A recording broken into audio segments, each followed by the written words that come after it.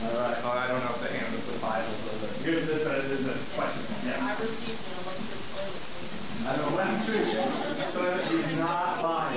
And did you receive that as a random gift, or was that... No, that was requested by me. That was requested for your birthday, for Christmas. Yes. That was requested for Christmas. Yes. It's rechargeable, right? Yeah. That's pretty cool. Yeah. Did you call electric toothbrush? Yeah, you get it doubles. Yeah, you can use it for either one. Yeah. Jason. I got a soccer jersey Which is? Say it again. Holland. Who plays for it? Even though it's Naturally. Very good. Yes, sir. Recently, I got like a nice big bow for traveling. Very good. Is it? Tell me a little bit about it. It comes in like 3 parts. It's nice, like black, kind of like wood grain. It's very nice. Okay. Not a compound bow, or like a weaker. That's a weaker bow. Yeah. Okay. Very nice. Very cool. All right. Over here. A crossbow. Wow. Hang out. 2 arrows. Targets. Yeah. All right. Crossbow. It's pretty slim. Is it? I don't know a whole lot about it, but it's like weights, right? Like how many pounds of pressure or whatever it takes. You know? No. Is it hard to pull back?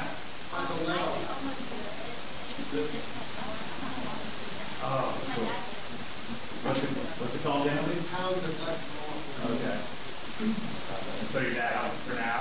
Yeah. Cool. All right. Nice. What else? Yeah. This was in New York. I got a motorcycle. And it's kind of speeding this way right now, so I get my friend there. Okay. Yeah. All right. What kind of motorcycle do you know? No, I just know it's a Honda.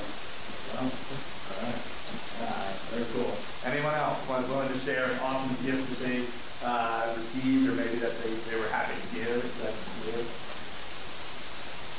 All right. You might talk about it more in your groups and small groups later on.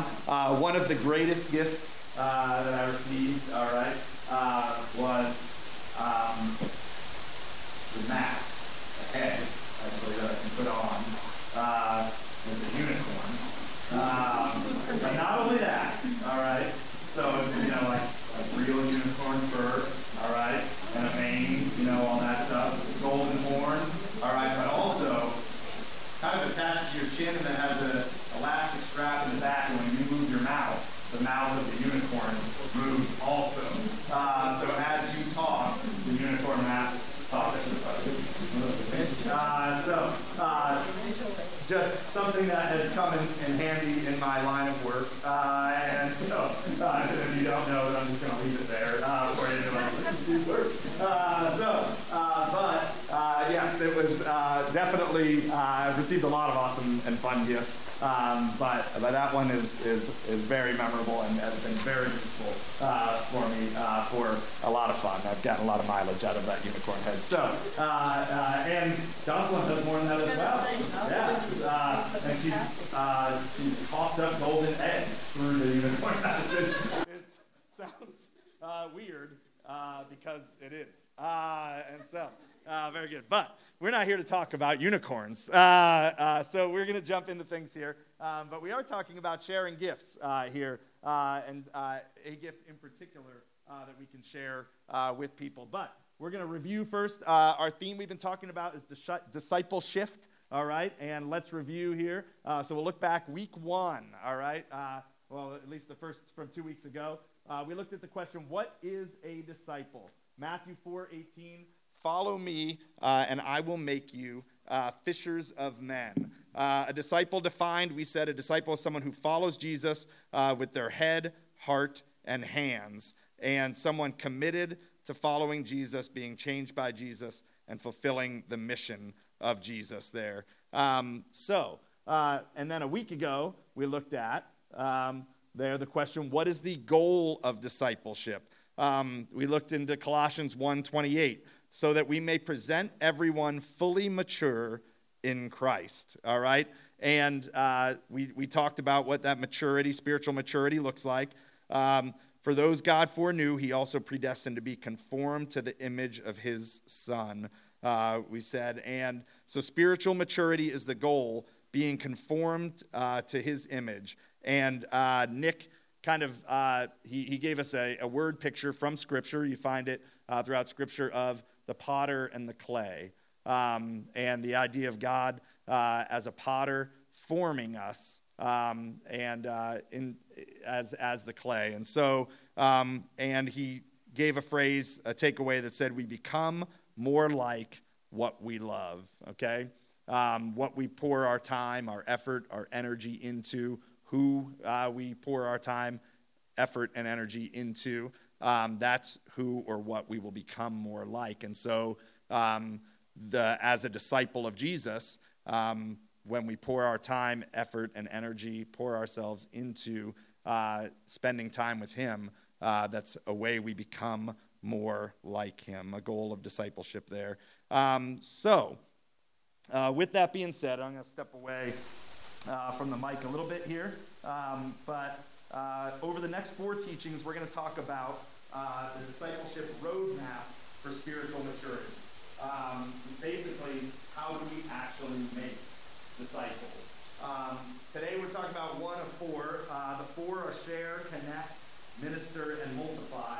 But today we're talking about sharing. And the first step along the roadmap to spiritual maturity is to share. And you can see up here on the slide, sharing our lives, biblical truth, biblical habits, and sharing the gospel here. So we're going to start in the book of Acts. So if you have a Bible there, and again, if you needed one and you just came in, you can raise your hand, you'll get you one.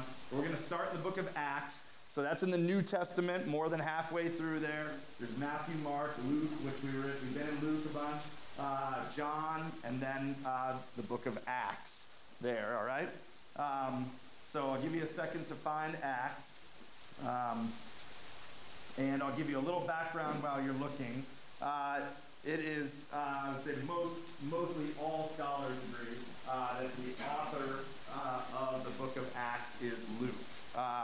So we have Matthew, Mark, and Luke, all right? And then we have Luke as the author of the book of Acts, and it's kind of like a companion piece or a second part to his gospel.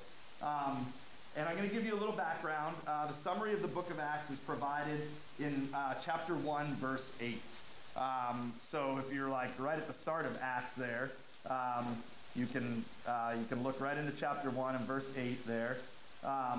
And would somebody read Acts 1:8 for us? Anybody willing to read chapter 1, verse 8 of the book of Acts here? All the way in the back, Daniel.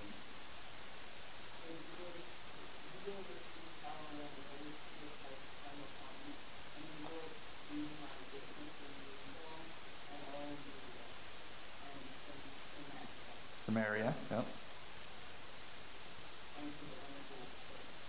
Very good, all right.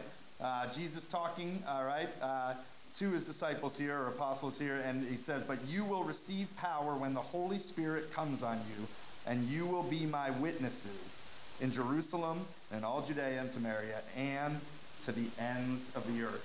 All right, so this is a decent summary of the book of Acts. So we see in Acts early on, the Christ followers, the followers of Jesus, they receive the Holy Spirit. So we've talked about God the Father. We've talked about the Son, his Son Jesus. All right? And we have the Holy Spirit as well. There's really not an easy way for our minds to comprehend how God is 3 in 1.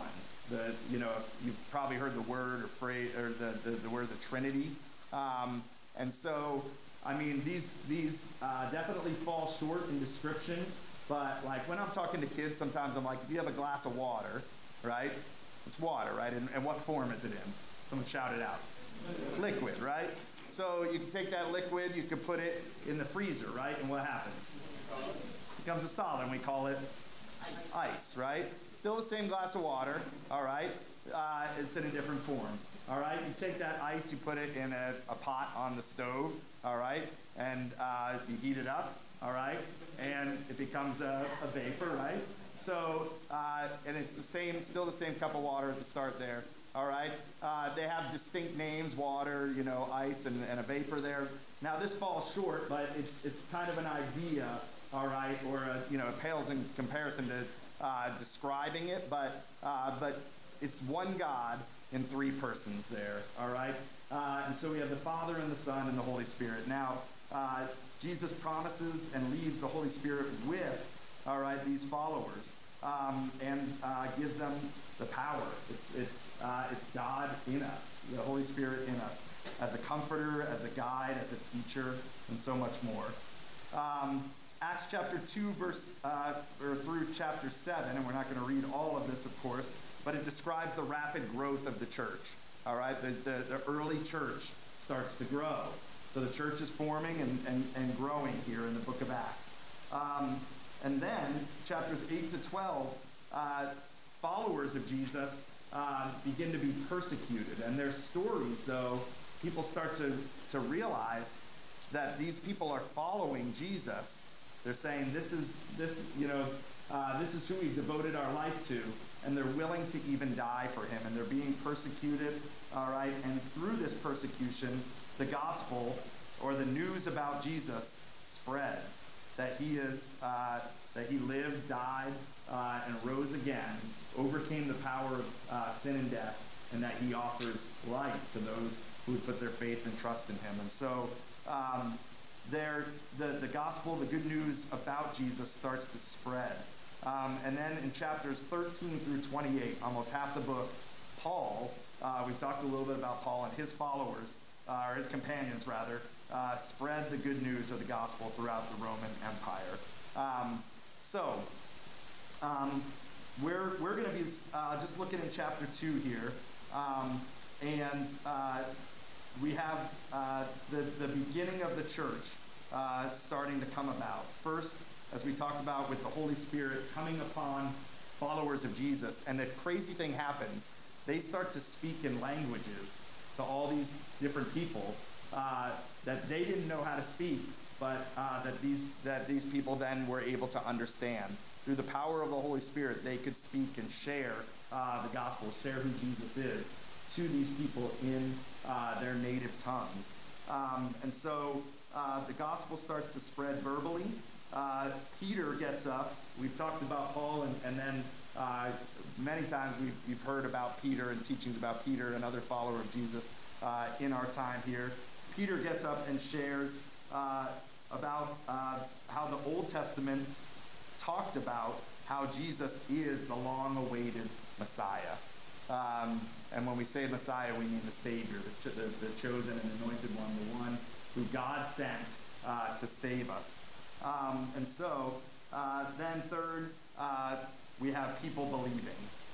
They repent, trust Jesus to forgive their sins, and agree to be baptized as a public sign that they're now Jesus followers. And that quickly, the church is born.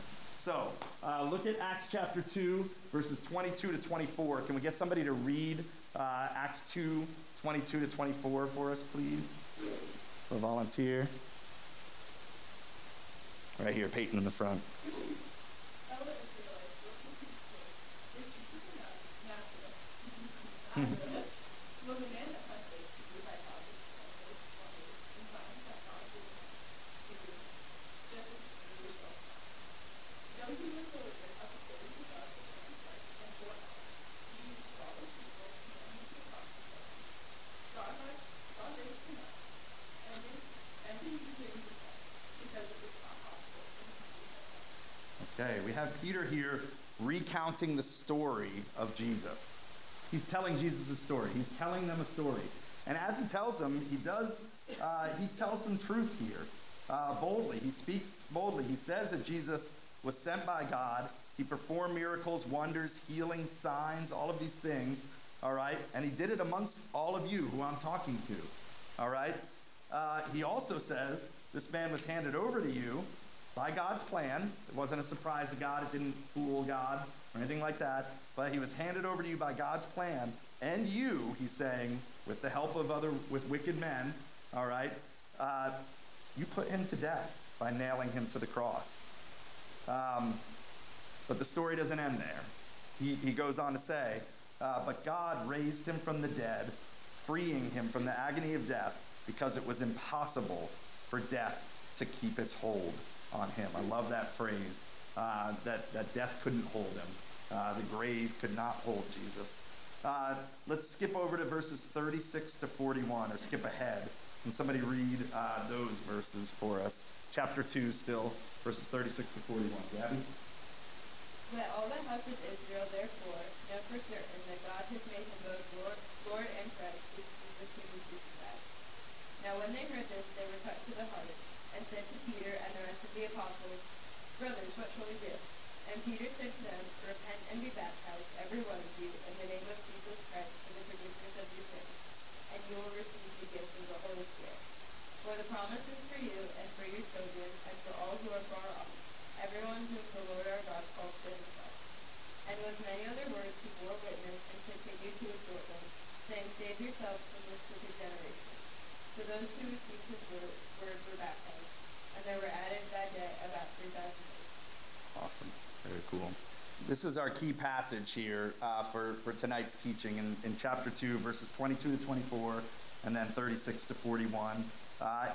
In between there is Peter talking about some of those Old Testament prophets who foretold that Jesus would come and that this is what he would do, and he's preaching and essentially,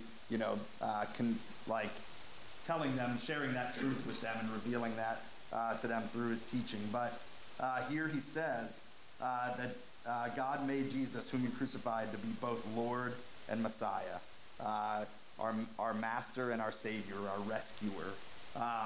That God sent him for that purpose there. And it says when the people heard this, they were cut to the heart. That's going to be really important for us to hear that. And I love that phrase, that they were cut to the heart. What do you think that means? What would you think that phrase is when they heard this, given the context here that they were cut to the heart? All right, deeply convicted, and can you put that in other words as well? What do you think? They felt bad. Okay, not only felt bad, but wanted to change. Maybe, all right, they felt a need for action or response. They were moved, is maybe another word, that they were moved, and they heard this truth. They heard it said, and they said, this means something for me, and it deserves a response. It was a movement inside their hearts here, and inside their hearts and their heads here. And so, and then the people, after they were moved like this, the phrase here in the Bible says, "Brothers, what shall we do?" In the translation I'm reading from, but it's like, what are we gonna do? Like, we heard this news. Like, what do we do now? What's next? How do we respond? Is the question that they're asking. And Peter's reply, what does he say? What does he tell them to do here after it says here in verse 37, brothers, what shall we do? Peter replies, what? Bronwyn. Right. Repent and be baptized, every one of you, in the name of Jesus Christ, for the forgiveness of your sins. Since he says that here, we're going to look at that word a little bit here. But Peter's, the audience in this time, all right, I don't think is that much different from the friends that you and I have who don't know Jesus. Or who don't have a personal relationship with Jesus. That question, what should we do? What do we do? When we look at this world, I think sometimes we might ask that question. What are we going to do? Or our friends might ask this question, like, they might feel lost or confused at times and ask that question, what are we going to do? And some people kind of throw their hands up. Other people try to answer that question in their own power, or they try to solve that in their own power. And we see it all over the world, whether they're trying to save the earth by cleaning up pollution, or they try to figure out ways to live longer, or cheat death or whatever. All right. And a lot of these things are not necessarily bad in and of themselves unless they're trying to take the place of God. Unless we're trying to save ourselves, all right? Or unless we're trying to say we don't have a need for God and God's not doing anything, we need to take matters into our own hands, all right? We should never confuse, all right, the time that it seems that God might be taking to restore this earth and this world to what he initially made it to be. We should never confuse that for him being absent or for him being slow. If he's ever waiting, it's because he wants more people to come to repentance. And so there's that word again, repent and trust Jesus. So what does it mean to repent? It's right up here. Can someone read it for us? What does it mean to repent? To repent is... Anyone? Yes, Luna.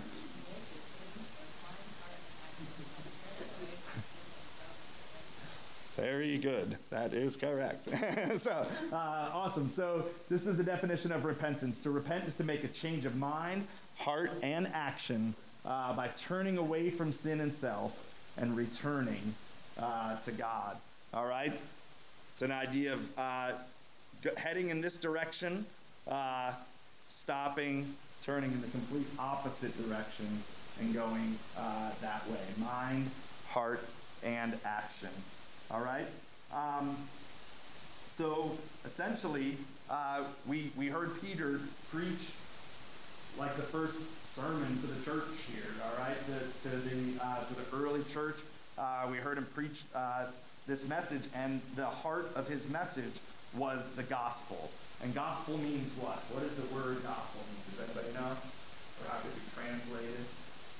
Good news. It's good news. All right, the good news about Jesus. Here, so the gospel, the good news, how we can go from being lost to being found, how we can go from being broken to being healed, how we can go from being separated to reunited, from captivity to freedom, from hopeless to hopeful, and ultimately how we go from being dead to being alive. All right, it's the truth. It's the news about how we go from being spiritually dead, which is separated from God, to being alive, which is being with God. That's the only way to be truly, fully alive. And so,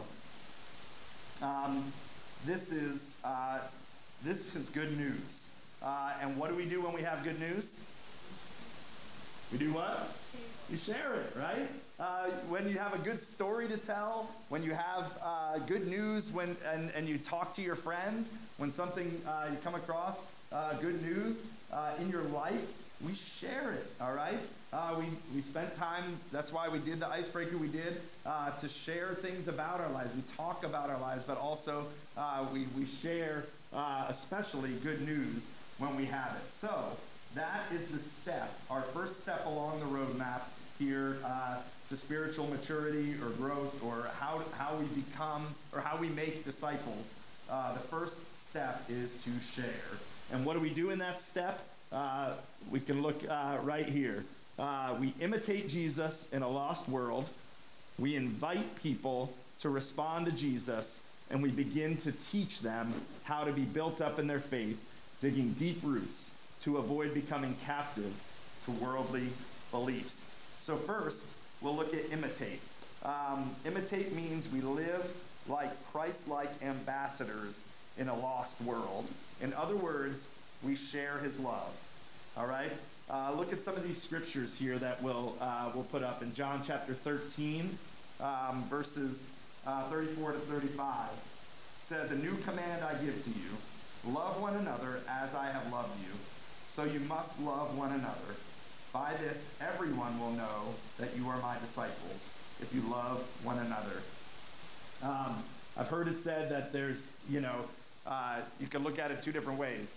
There's nothing that drives people away from Jesus more than people who say that they're followers of him, but live a life completely the opposite of how he lived, all right? And treat each other with like unkindly or hate and hurting each other and living as hypocrites. That drives people away. But evangelism is strongest, or sharing the gospel is strongest when we are who we were created to be, and we live that out in our lives.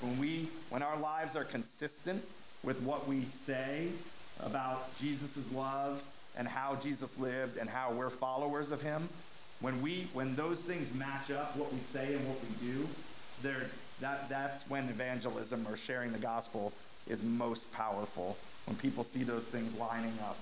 So,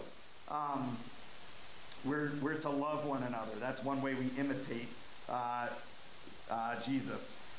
Ephesians 5:1-2, follow God's example, therefore, as dearly loved children, and walk in the way of love, just as Christ loved us and gave himself up for us as a fragrant offering and sacrifice to God. So that's at the heart of the gospel, that God loved us. We're his children, made by him to be in relationship with him. And then he sent Jesus, who loved us and gave himself up for us as a sacrifice. That's the story of Jesus and who he is and what he's done for us. And Luke 19:10, for the Son of Man came to seek and save the lost. Jesus loved people. We see that all throughout the accounts of the gospel. Jesus loved people. He went out to people. He reached out to people. He took time to get to know people. He met their physical needs, and he met their spiritual needs. So we are to imitate him.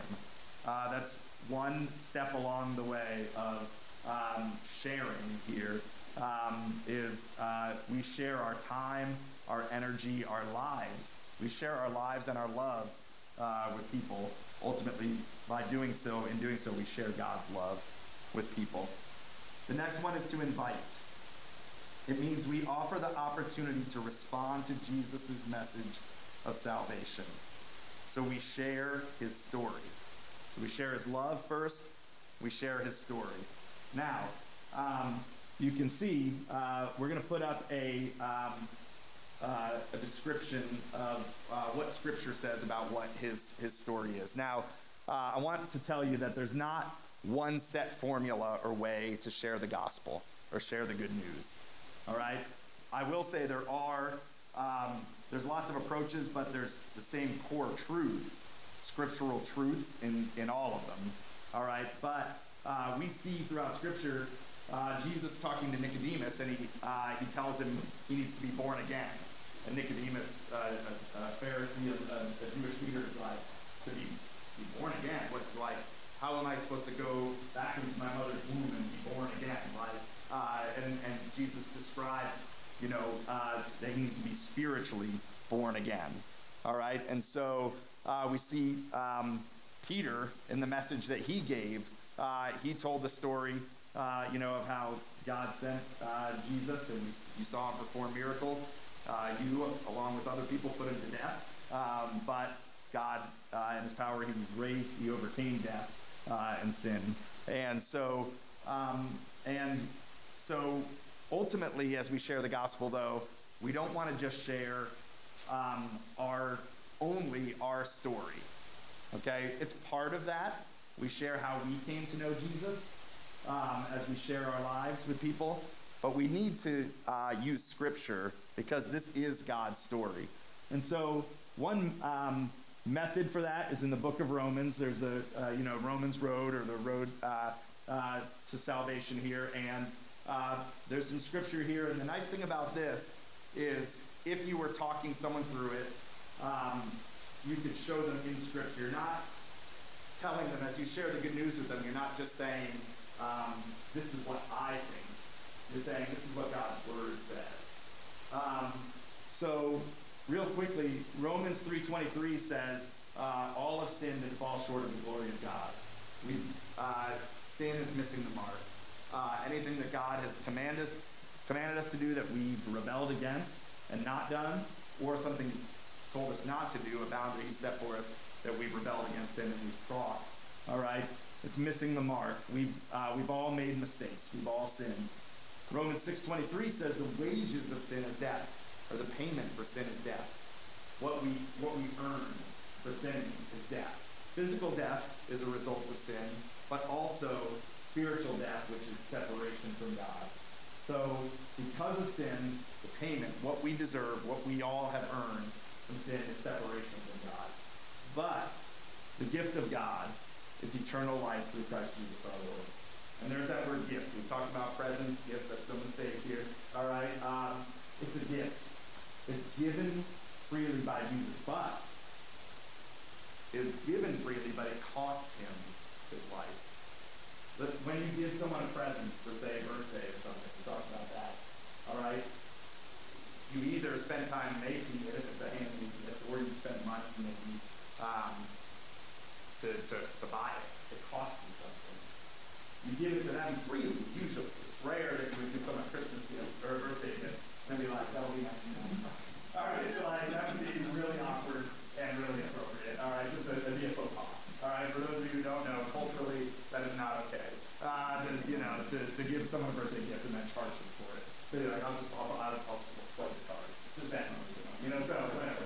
So we don't, that's not a thing, all right? So it costs us something, but it's given, we give it, freely. Now, when you receive a gift, though, you don't usually just, it's often wrapped. You don't usually just put it down and be like, thanks, and then maybe at the time, it's not the right time to open it, but eventually you open it, usually, so you can experience it.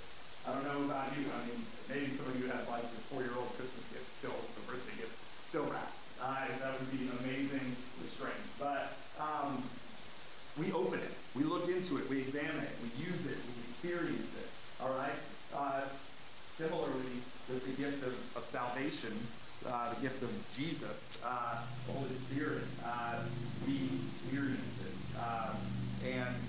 So that's in another way when we see that word gift. And maybe it's taken a little while, in terms of the metaphor. I know with our kids, like when you get a new gift, you just want to play with it a lot of times. But eventually, a lot of times we'll share that gift with others. Or at least you'll be like, look at this thing I got, and then look what I have, and I want to share it with you. I want you to experience it as well. And so that gives us, a dim picture, but it's a picture of the gift of salvation.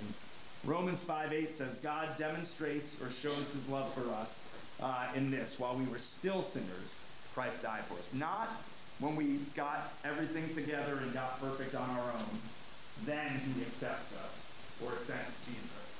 In our mess, all right, at our worst, God shows his love for us by sending Jesus to die for us. And Romans 10:9 and 10, this is our response.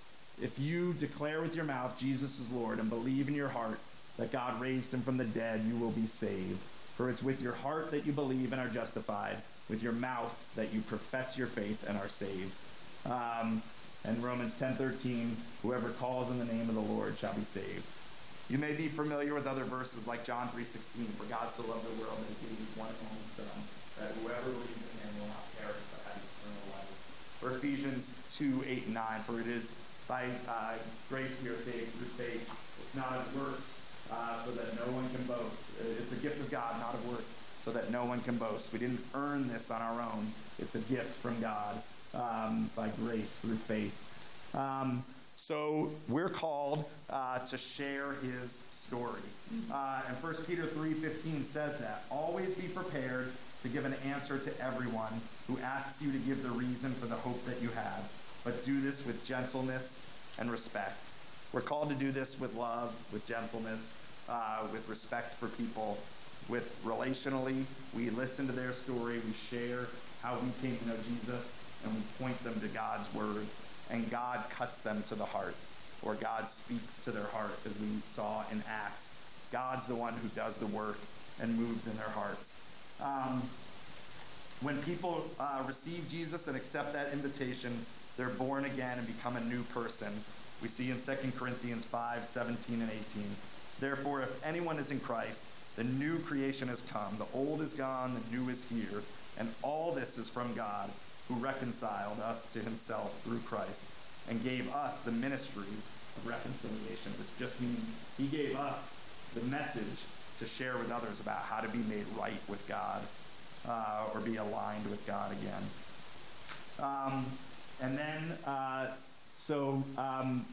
Beyond that, in discipleship, then we share by teaching.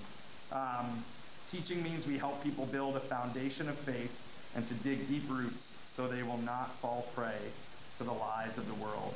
And we looked at this passage last year in Colossians 2, 6 through 8, where it says, Colossians 2, 6, 8, that just as you receive Christ as Lord, then continue to live your lives in him, rooted and built up, strengthened in the faith as you were taught, and overflowing with thankfulness. And see to it that no one takes you captive through hollow and deceptive philosophy, which depends on human tradition and the elemental spiritual forces of this world, rather than on Christ. So we're called to share his truth and disciplines, to share with people time in God's word, in prayer, and in fellowship, what you're doing now. That's a way that we share, by inviting people out to TNT to experience what you have and are experiencing. So we share his love, we share his story, and we share his truth and disciplines. And if you look at the word discipline, what's it look like? What's the word discipline look like? Disciple, all right? Those words are connected or related.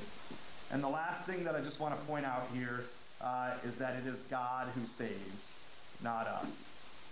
Ultimately, it's God who opens people's eyes and hearts.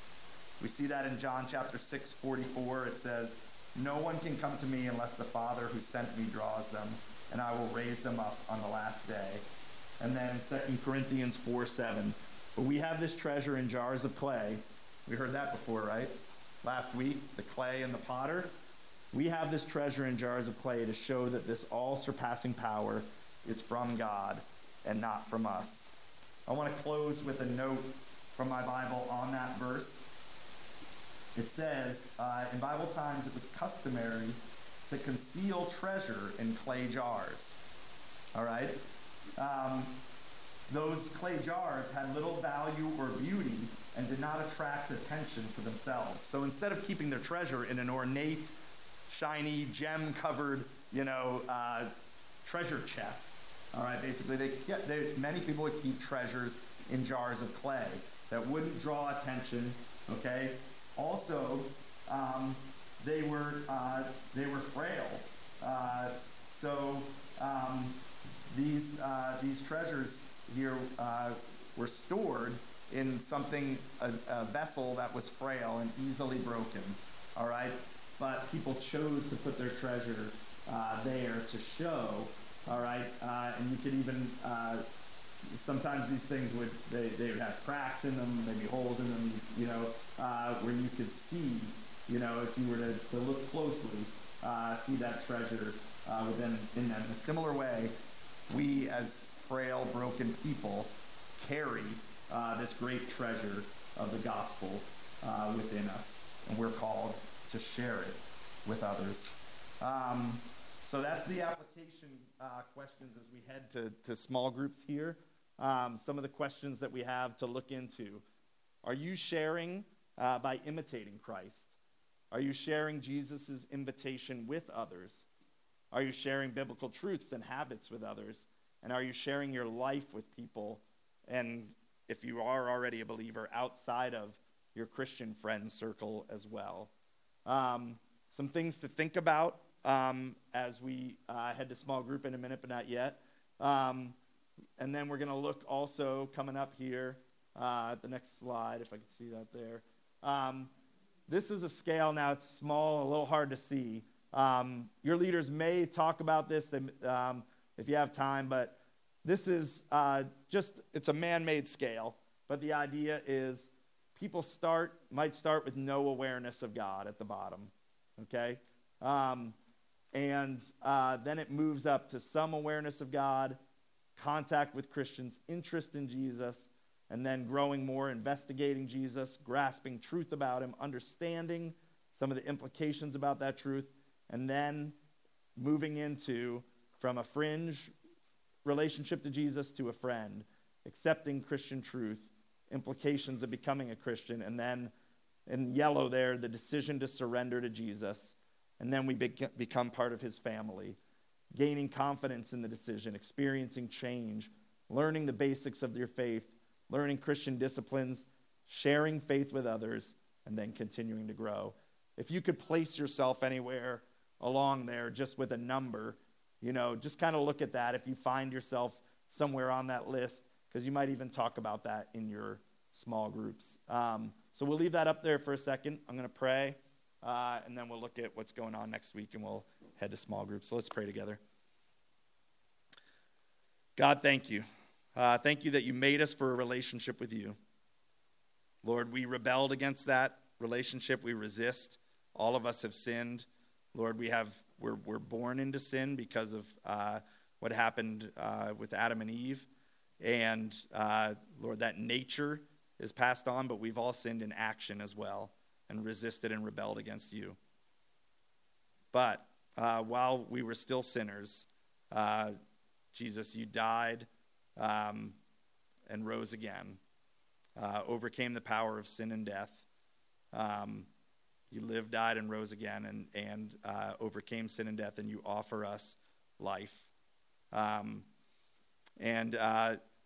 Then we're faced with a decision if you move in our hearts and cut to the heart, Lord, to respond to you. And our response is to surrender, to give our lives over to you. Put our faith and trust in you, to repent, turn away from the one direction we were going, in the opposite direction from you, and turn towards you and follow you. So we have, Lord, that as you move in us, that decision, Lord, and if there's anyone in this room who hasn't ever decided to put their faith and trust in you, Lord, if they have questions, I pray that they would ask questions of their leaders, that they'd look into your word. If they're ready to do so, Lord, if there's anyone in this room who's ready tonight to say they want to put their faith and trust in you, to repent and trust in you for the forgiveness of their sins, Lord, they can know that they have the opportunity to do that tonight with their leaders, Lord, directly with you. And we thank you then for the gift that we know that when we put our faith and trust in you, that we become part of your family, Lord, and Lord, as followers and disciples of you. And so, God, I pray tonight that those who do know that gift would just practice sharing it and know that they have your Holy Spirit within them to give them the words to say.